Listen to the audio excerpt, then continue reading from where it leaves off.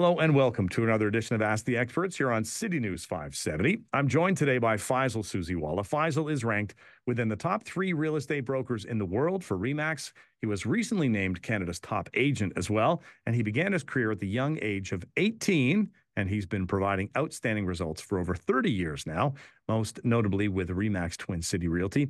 Listeners, if you're interested in any of the information we discuss over the next hour, please reach out to Faisal directly. You can start your journey at homeshack.com. You can call him 519-624-5555 or email Faisal at homeshack.com. Faisal, we're coming off a fairly interesting week when it comes to the markets, and maybe you can give us an update. Let us know where we are right now and looking into that crystal ball, what's going to be happening. Well, things are exciting. The first quarter of this year is starting to have a lot of positive vibes out there. We're seeing people getting back into the market. We're seeing those multiple offers starting to hit the market again. Inventory is still at a low right now, so there is some optimism that there will be more selection out there for those buyers who are waiting on the sidelines. The great news right now is that we have the CPI, the inflation numbers came out, and we are at 2.9. So that is going to definitely be an uptick in the market. It will send the right message, hopefully, to the Bank of Canada not to raise interest rates. And we can expect, hopefully, March and April announcements to be paused and hopefully even a reduction coming into the summer. So it's all looking good right now for sellers. For those buyers who are sitting on the sidelines, they may want to consider jumping in sooner than later. And I think if we were to go back, a year and a half ago, these were the conversations we were having. And I remember you talking about 2024 as being that sort of wait and see at the beginning of it. But as you've looked at trends for 30 years and you know what goes up comes down and vice versa. And here we are kind of, in lockstep with what you had been saying. March, April most likely is going to be that pause. And then we head into the warmer months and fingers crossed that those rates start to come down, and hopefully that's where we're going to be. In your mind, are we moving in the right direction when it comes to decisions that the government or that the Bank of Canada is making? We really are. The government had, I think, overshot in controlling the inflation numbers, and they were using interest rates as the main vehicle to do that. Now we're seeing that, okay, that has come into play. The numbers that we're seeing today are correcting into the right way, and hopefully we see other things come down, like cost of groceries, cost of gas, because that also contributes heavily into our inflation numbers. You've been giving the advice the last year and a half as well to talk about that idea of, we know that there are a lot of mortgages that are coming due either right now or the next couple of months. Is it still, in your mind, the best idea to maybe take a shorter term right now? And even though we know things are getting better, but take that shorter term and wait to see what happens?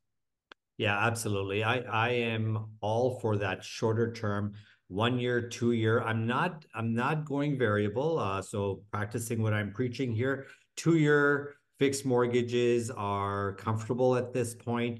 If you can get somewhere in the high fives, yes, you're paying a little bit more, but at the end of the day, if the rates come down to the 4% mark in the next 24 months, then you'll be further ahead instead of locking in at 5.5 or 5.75 for a 5 year mortgage. I just think that 2 year is a sweet spot right now, and adjustments will happen, and you'll be far better off. And then maybe go back to variable at that point and see what the market's doing in a couple of years. It's always a good idea to do your homework. I know I've spent we're a year and a half out, I think, for our mortgage renewal, but I'm already starting to play with the numbers. And if you can get yourself on the internet, there's lots of opportunities to look at a mortgage calculator, play around with the numbers, do all of those things, and know what it is that you're willing to sort of connect. You're committing to, and have that. If you want some wiggle room, well, like you're saying, to make it a year, make it 2 years, and you can go from there.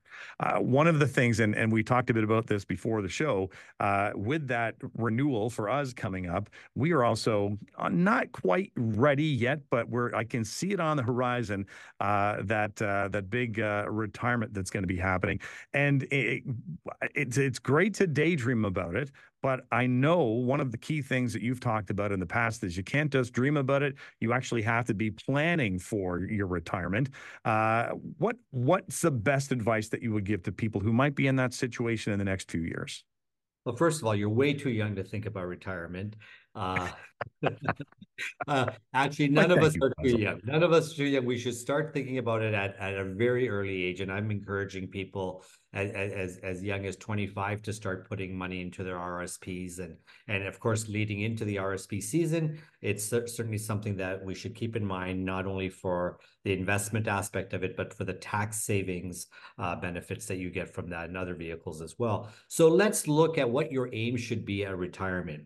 Well, personally speaking, my aim would be to replace my career income so that I don't have to suffer and give and do less things. So I want to be able to enjoy the vacations, enjoy the eating out, enjoy the lifestyle that I'm accustomed to without having to give that up because now I've retired. So you have to really assess. And the way to really look at that as a general guideline is calculate your retirement expenses. So think about what you're going to have Right. as expenses, your home, your car, whatever other expenses you may have, including your housing, your health care, your transportation needs, entertainment, travel, any other discretionary spending that you might have. So think about that, number one. Number two, consider the sources of retirement income you're going to have when you retire. Are you going to have old age pension, CPP? Will you have employment pension from your workplace? Will you have rental income, passive income coming your way? Are there savings and interest income that you'll be getting? So think about all of the income. Now look at the gap. Look at the gap between by subtracting your expected retirement income from your estimated expenses. And you'll have an idea of what your monthly needs are going to be. So a commonly used guideline it's called the 4% rule. And the 4% rule is very interesting. It suggests withdrawing 4% of your retirement savings annually to sustain the lifestyle you've become accustomed to throughout your retirement. Okay. So the way to calculate that, and just let's come up with a number. By the time we're at that age, Brock, you and I, maybe we need $100,000 a year to live on. Okay, so maybe today it's 50,000 a year, but by that time, maybe we need $100,000 a year to live on. If we need $100,000 per year to live on, calculate that by 25. So take 100,000 times that by 25. You need $2.5 million in some form of retirement savings in order to be able to take 4% of that out every year. So if you take 4% Okay. of $2.5 million, that's $100,000 annually. So if you retire at 65 years of age, that'll take you to 90. Right.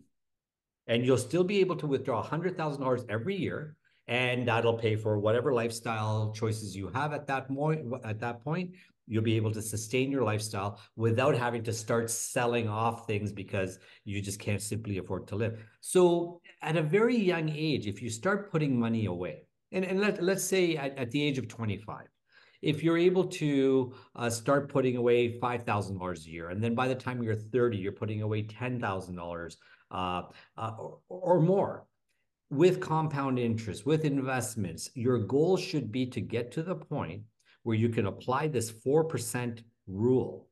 So look, if you only need $50,000 a year to live, then you need $1.25 million in some form of retirement Right. savings to be, and that's if you have no other income, if you have no other source of income. But if you have CPP, you have a pension plan, you have other investments, rental income, passive income, you then don't need to have that $2.5 million or $1.5 million saved up because you've got some form of recurring passive income coming your way. And I talk a lot about that, it doesn't have to be cash in an account. or a GIC in order for you to have a comfortable retirement. And that's where real estate comes in very, very strongly in my radar to ensure that I have enough passive income to replace my annual employment income to sustain the lifestyle that I wish to live and help the people that I wish to help during my retirement. And I would think there's a bit of a maybe a bit of sliding scale there as well too. You think of that if you're retiring at 65 and you look at that and say, okay, I've got 10 good years for traveling, right? At 75 or 80, you might not be as interested in traveling, but so there may be higher expenses in that first 10 years. But after that, things start to slow down a little bit. You're spending more time at home. So, but I like that idea, and it's an easy one for people to wrap their heads around, and be able to look at those numbers and figure that out. We should take a quick break. When we come back, we've been talking about retirement. We should, we want to talk a little bit more about interest rates and looking at our own credit rating, all of those things. Faisal loves to talk numbers and loves to talk finances. So we're going to be doing that over the next 45 minutes or so. Stay with us here on City News 570. Welcome back to the show. My guest today is Canada's top real estate broker and author of the book, The Real Deal, Billion-Dollar Real Estate Broker, Faisal Susiwala. Listeners, if you'd like a chance to chat with Faisal yourself, you can start by going to homeshack.com. You can also call Faisal directly, 519-624-5555, or email works as well, Faisal@homeshack.com. Faisal, we were talking about the fact that the annual inflation rate, it slowed down a little bit. The experts are looking at, we might see an early interest rate cut, maybe in late spring or in the summer. If that's one way of tackling it, but I know when I was going through those pre-show notes, you had a list of 5 ways that we can get that inflation rate down to that sweet spot of 2% without really raising rates. Maybe you can walk us through that list and what are the things that we should be paying attention to? Yeah, I think I've got the solution to our inflation issues here. So I'm glad to let's hear it. talk about some of it and see if it resonates with our good government here. So lowering mortgage costs. So we've talked about this in the past that Canada takes into consideration the cost of mortgage, the cost of rent in the inflation numbers, and that's what puts us over. If we take Right. those out, like the US does not include those numbers in their inflation rates. So if we take that out, we're already below the 2%. So 28.5% of our inflation numbers are as a result of the mortgage costs, the cost of borrowing. So if we take that out, of course, that's going to lower our rate. But if we can lower the mortgage rates, of course, that will lower the inflation. And that's something that I think we're on the trajectory now, and we're going to start seeing that coming into the summer. What's very interesting, I did a little bit of research, the cost of milk. So I'm not talking just groceries. I'm talking Mhm. specifically the cost of milk. We are the 5th most expensive country in the world for Wow. milk. Like, do we not have cows? Like, why do we not have, why are we paying so much for our milk? Our milk in Canada is twice that of the cost of US. So that's an interesting, so that again works into our grocery costs. It's very expensive. Absolutely. Yeah. Um, alcohol, here's one that our friends will appreciate. So if it's an Ontario-based wine, the tax on that is 6.1%. But if we bring out of province wine, so you bring in wine from the West Coast into Ontario, Ontario has to pay 20.1% on that. So again, there's this sort of surcharge when it's not from Ontario. That would again, and that of course, like apparently there's a lot of wine drinkers in Ontario, so that's contributing to our inflation numbers. Equalizing That's the because milk's so expensive, right? Milk's so expensive. You got to drink something. yeah, exactly. If you can't get the wine, you got to get the milk. Equalizing the tax on gasoline. So if you go to Calgary, the tax on gasoline is 18% less than it is in Toronto. So there's a huge, you don't pay 20% more for gas in Toronto than you would. And of course, like, don't even get me started on housing costs. Calgary is, of course, a lot less than it is out here. And then limiting the need for importing oil. So in 2019, $18.9 billion worth of oil was imported into Canada. Right. 13.7 billion of that came from the US, and 3 billion of that came from Saudi Arabia. If you look at that, now again, a controversial topic here, but building a pipeline from Western Canada solves that problem. And Right. again, I'm not going to get into the politics of building the pipeline, but that is something that why are we spending $18.9 billion in importing oil when we have the resources locally, at least within our country? Again, not an economist, but those are just some of my thoughts on how to control these inflation numbers. I think we're being taxed to death here, and something needs to give, and something needs to be adjusted here. And I know we make light of it a little bit, but these are you look at things like milk, and they're kind of that bellwether measuring stick. Everybody, or a large part of the population buys that on a weekly basis. If the price of that is going up, then we can pretty much assume the price of other things are going up. We need to stay on top of those things. And we've joked in the past that Faisal, should run for government. He's not interested in doing that, but but it is important for us to at least take a look at it and say there's a lot of different ways you can come at solving a problem. And I like looking at the numbers, and I like hearing those numbers. Even if they're not in our favor, it's still important for us to be able to take a look at that and say, okay, well, why is it that gas would be more expensive in Toronto than it is in Calgary, and break it down and look at, is it transportation cost? All of those pieces, but they all play a factor in our everyday life. And we've said this before, for most people that are out there listening, they may look at their finances on a week to week or maybe a bi-weekly basis, and they say, this is what I've got. This is and these are the expenses, and you want to make sure that you've got more money left at the end of the month and not more month left at the end of the money. It's That's important. Faisal, the other thing that I when we were looking over discussion points for today, that idea, and it impacts all of us, and it also it has a wide ranging effect for people. Looking at ways for any of us to boost our credit score, maybe some advice that you've got for folks that are, they want to look a little more favorable in the eyes of lenders. What should we be taking into consideration?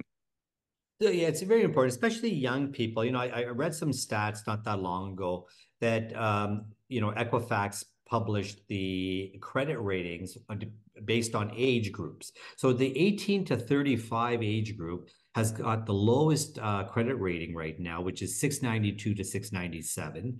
And it's not horrible because we often see credit ratings in the 500. So it looks like we're on Mhm. the right path. People are improving their credit. Those who are age 46 to 65 are at 718 to 737.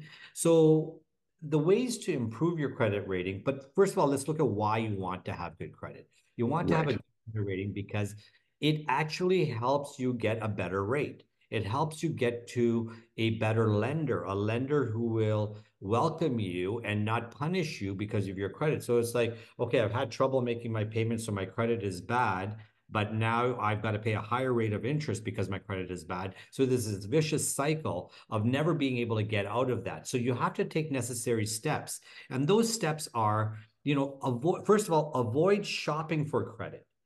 So don't Okay. go out there and apply to eight credit card companies, give your social insurance number, and now everybody's doing a check because that will have a negative impact on your credit rating because it looks like you're in need of money.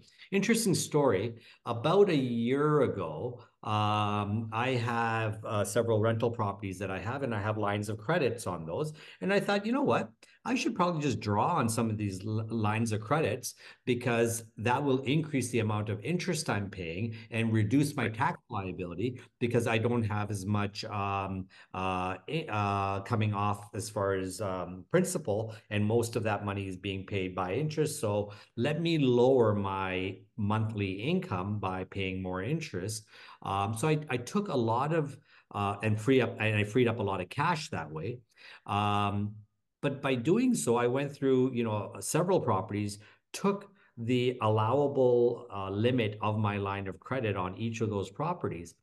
All of a sudden, I saw my credit score and it had dropped Oh significantly. I boy. think it dropped by about 12 or 15%.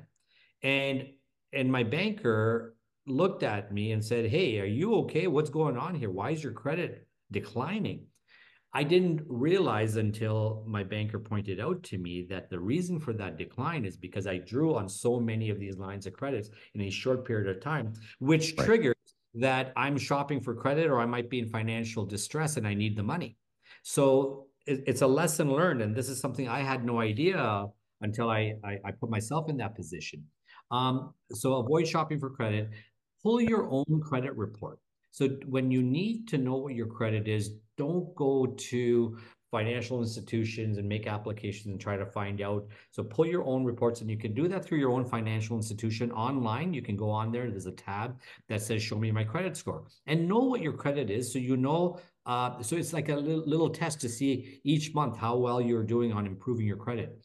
Um, Pay your credit cards off regularly. So use your credit card, use it for gas, use it for groceries, but pay it off every month, because when you start Right. paying it off, it shows that you're disciplined, you're responsible, you're not living off of credit, you're just using it as needed, and you're being responsible with the use of it. So that will all help you. But ultimately, it helps you get better rates on your financing. It helps you get approvals on your mortgages. It also helps you get a rental property, because a landlord will test you based on your credit score. And if they see that your credit score is high, they will look at you as a responsible individual who will make their monthly rental payments.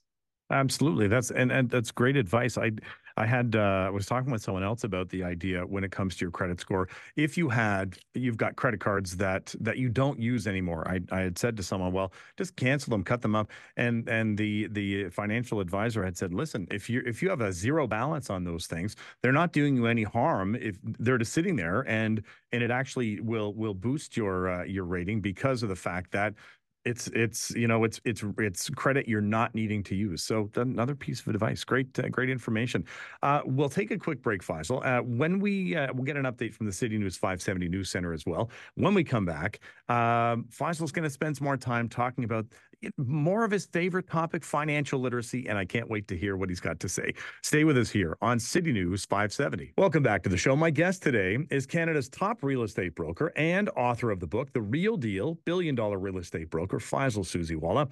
The book continues to be ranked on Amazon's bestseller list, and if you have never picked it up or you've never taken a look at it, this is your chance, and get yourself a copy. If you'd like a chance to chat with Faisal yourself, you can start by going to homeshack.com.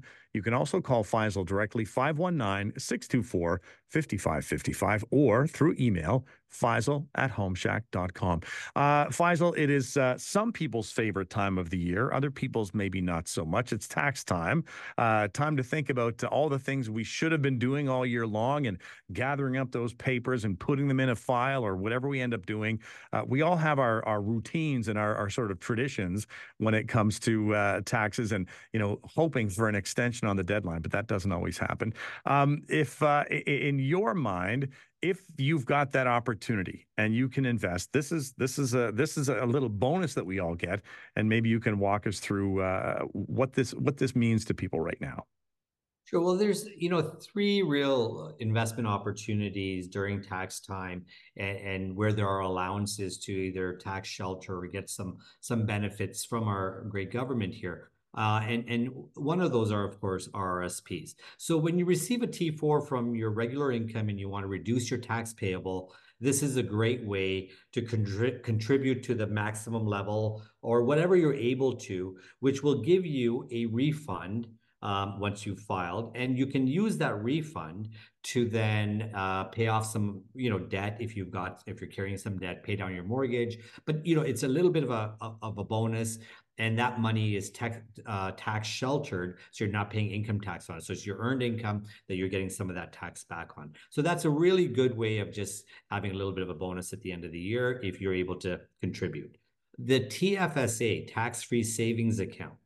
This is great if you are just looking to access your money on an ongoing basis, because any funds that are invested in this account, the gains on those accounts are tax sheltered. So there's no tax payable on that.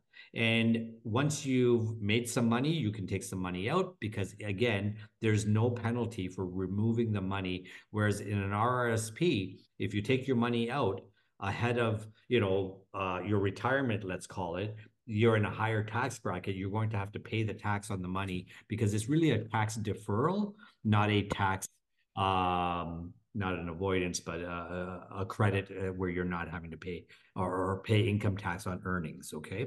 And then lastly, here we have the FHSA, which is the first home savings account. And Right.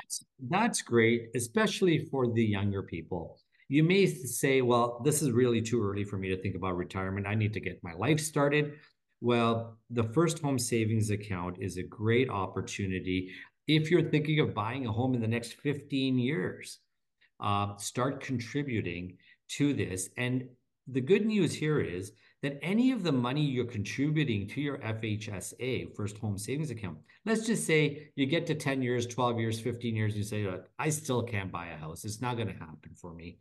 You can take that money and switch it into an RRSP Okay. without taking up the room that you would have had in your RRSP. So it's a little bit of a lift in your RRSP, and now you've got something to sort of work towards for your retirement.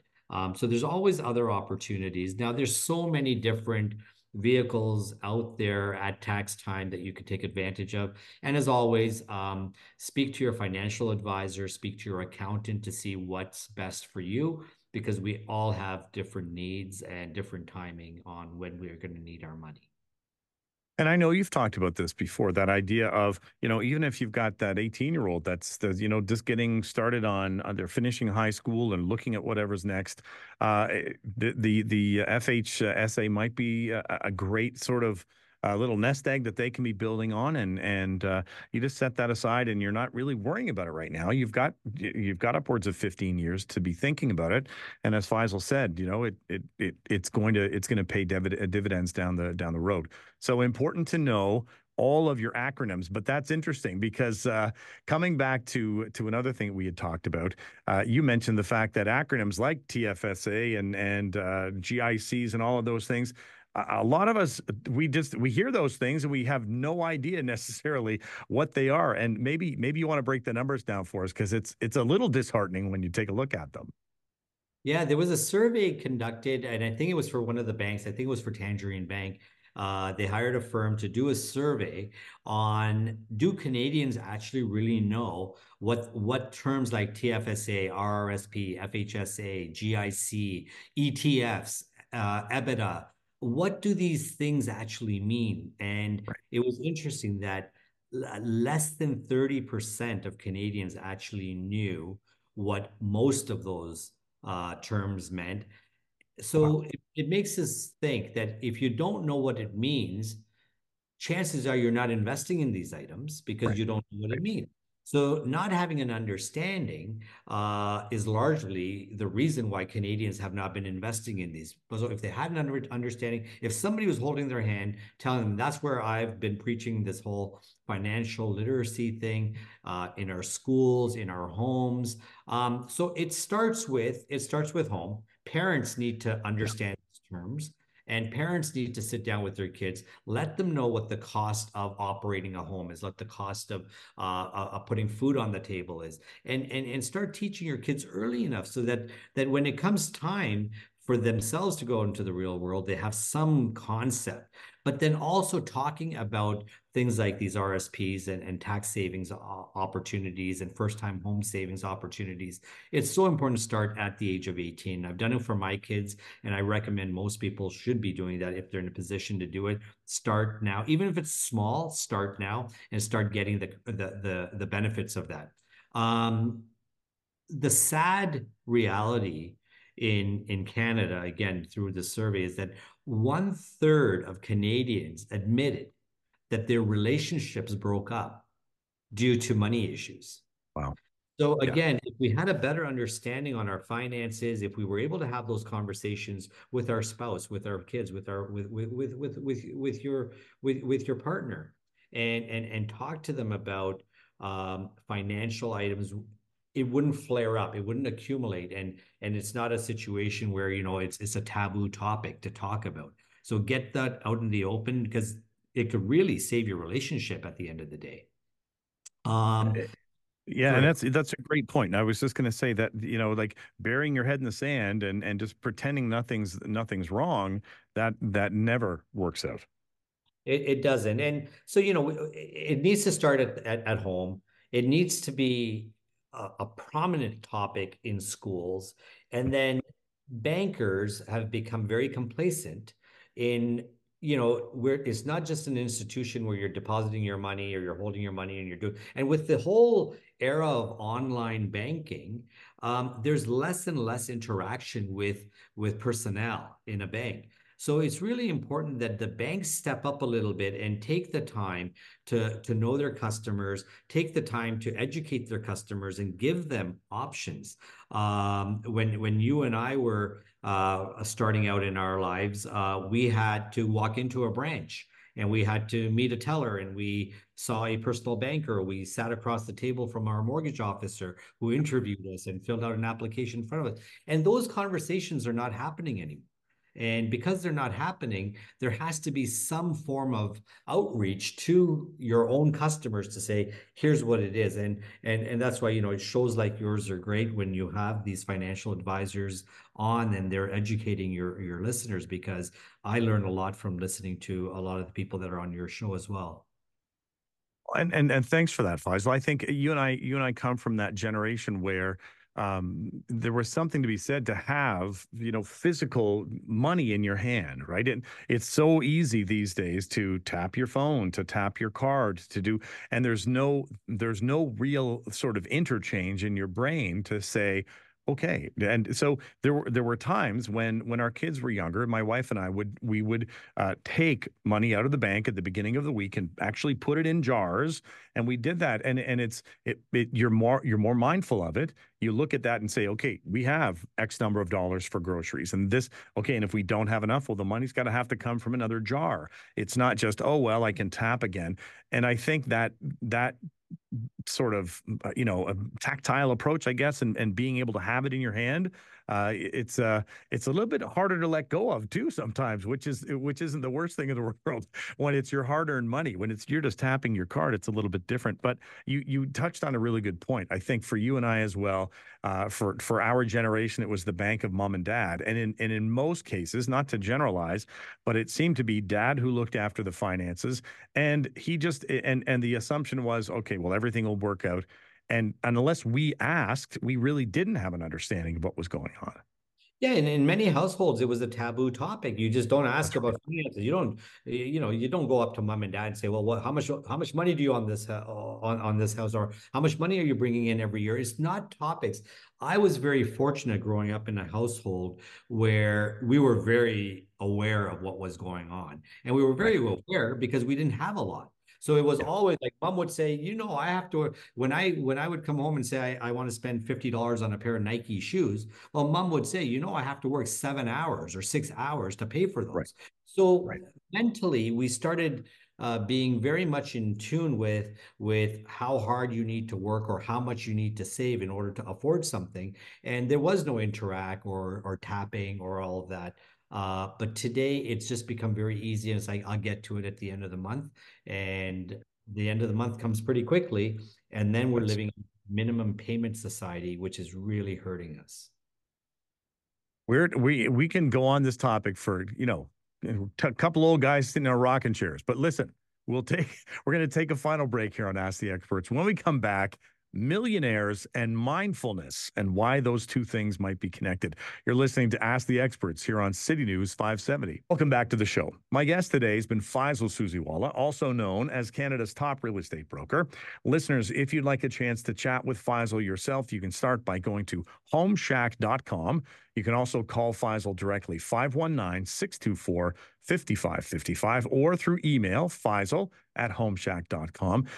One of the things that we were discussing beforehand, the idea of becoming a millionaire in your 40s. Now, I don't want to admit anything on air, but I'd have to go back in time a little bit if I was to make that happen. But maybe, Faisal, you can walk us through what if someone's out there in their 20s or 30s, you've got some guidance for them.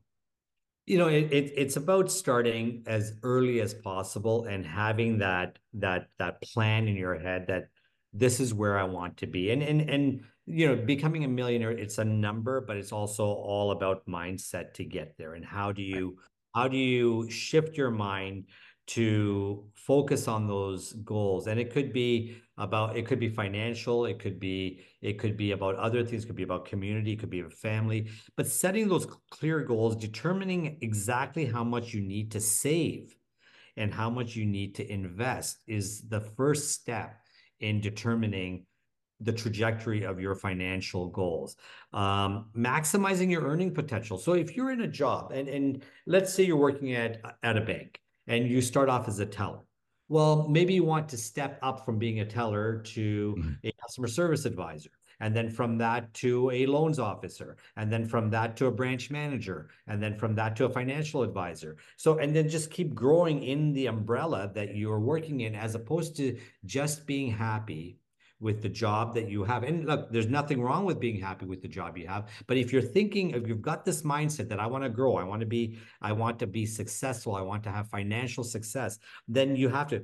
And then in addition to having your own career, have a side hustle. We're in a time today that there's online opportunities. There's all kinds of drop shipping. There's all kinds of things that you can do to supplement or add to your financial well-being. And it doesn't have to be just I have a 9 to 5 job and this is all I'm going to make. So whether you're making cookies at home and selling them at the bakery or taking them to the farmer's market or whatever it may be, have a side hustle.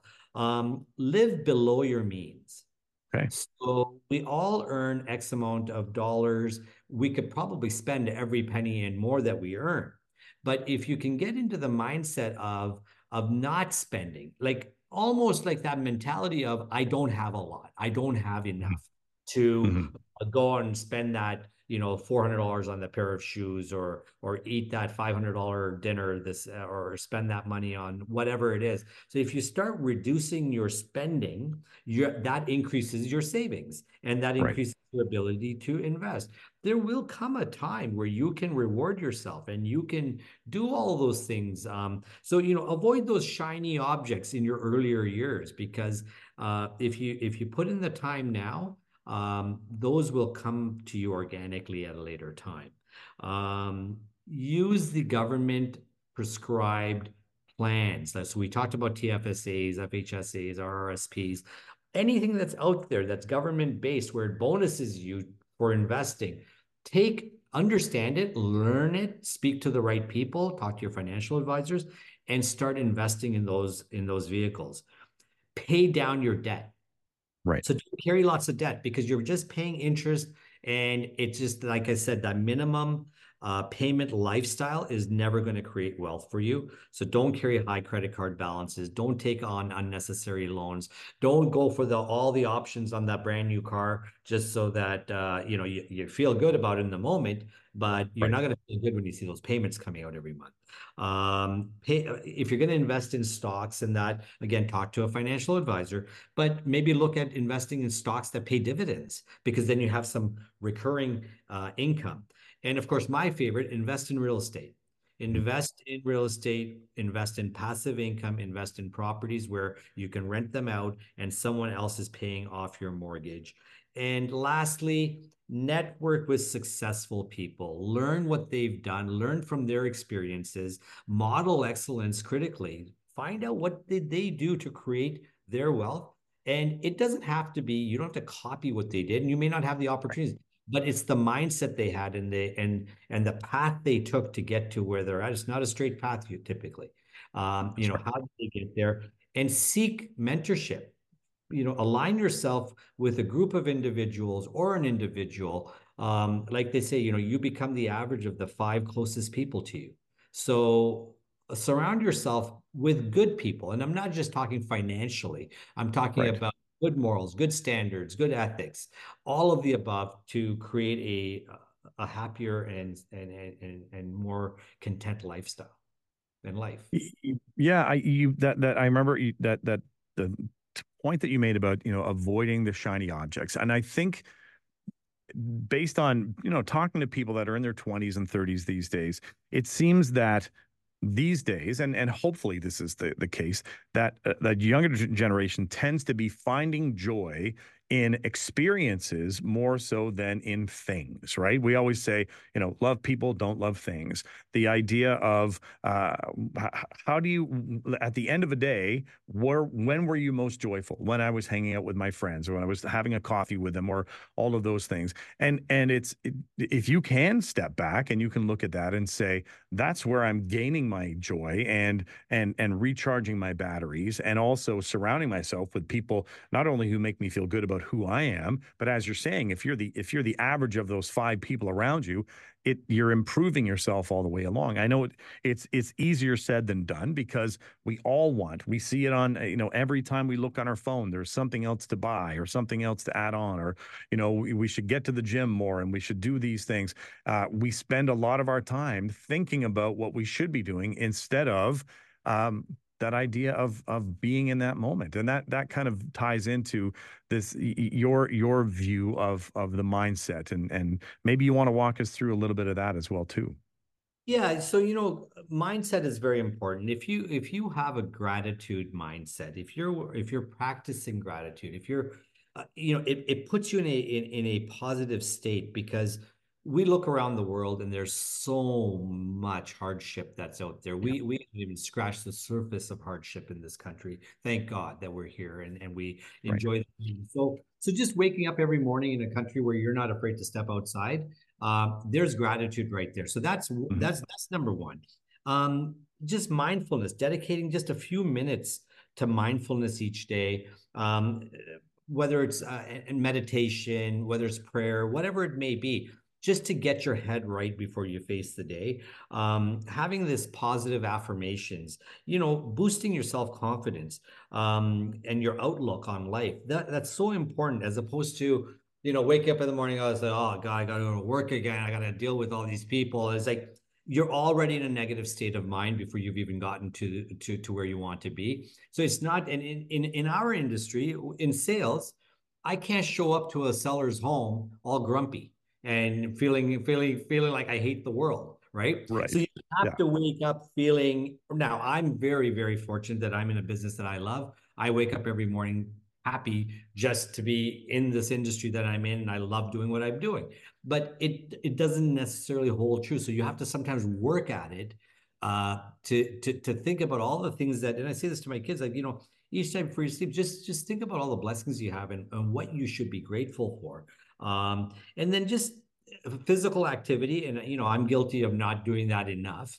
Um, but that's just a quick little workout, going to the gym, going for a brisk walk, just that feel good, that release of endorphins. We need that, because that really gives your mind the boost it needs each day to face whatever issues you're going to have. And plan with purpose. Take a few moments to set clear intentions for the day. Don't just go out into the world not knowing what you're doing today. Like, have some objectives, define your priorities, and then establish realistic goals. So don't say, oh, yeah, I'm going to do this today and then not do it because you're going to give up. So if you're in sales, for example, and you wanted to meet 5 people this week, well, don't say I'm going to meet 5 people this day. I'm going to spread Right. it out. I'll meet one person a day, and just make realistic goals that you can stick to. And it's take action, be consistent, and allow the time for things to happen. Let's end it right there. That's the best way. I like that. We can wrap things up just like that. Faisal, thanks so much for coming on the show today. We always get way off track in some ways, but we always circle back to really important things to talk about. And thanks for giving us some of your time today. Thank you. Always a pleasure seeing you, Brock. Thank you. That was Faisal Susiwala, Canada's top real estate broker, recently published author of The Real Deal, Billion-Dollar Real Estate Broker, and someone willing to share his thoughts on the current real estate market, and also things wrapped up in mindfulness, mindset, all of those key things that make us a better person on a daily basis. Big thank you to our technical producer, Devin Robertson. He pushed all the right buttons again. And thanks to you, listeners, for joining us. You've been listening to Ask the Experts here on City News 570.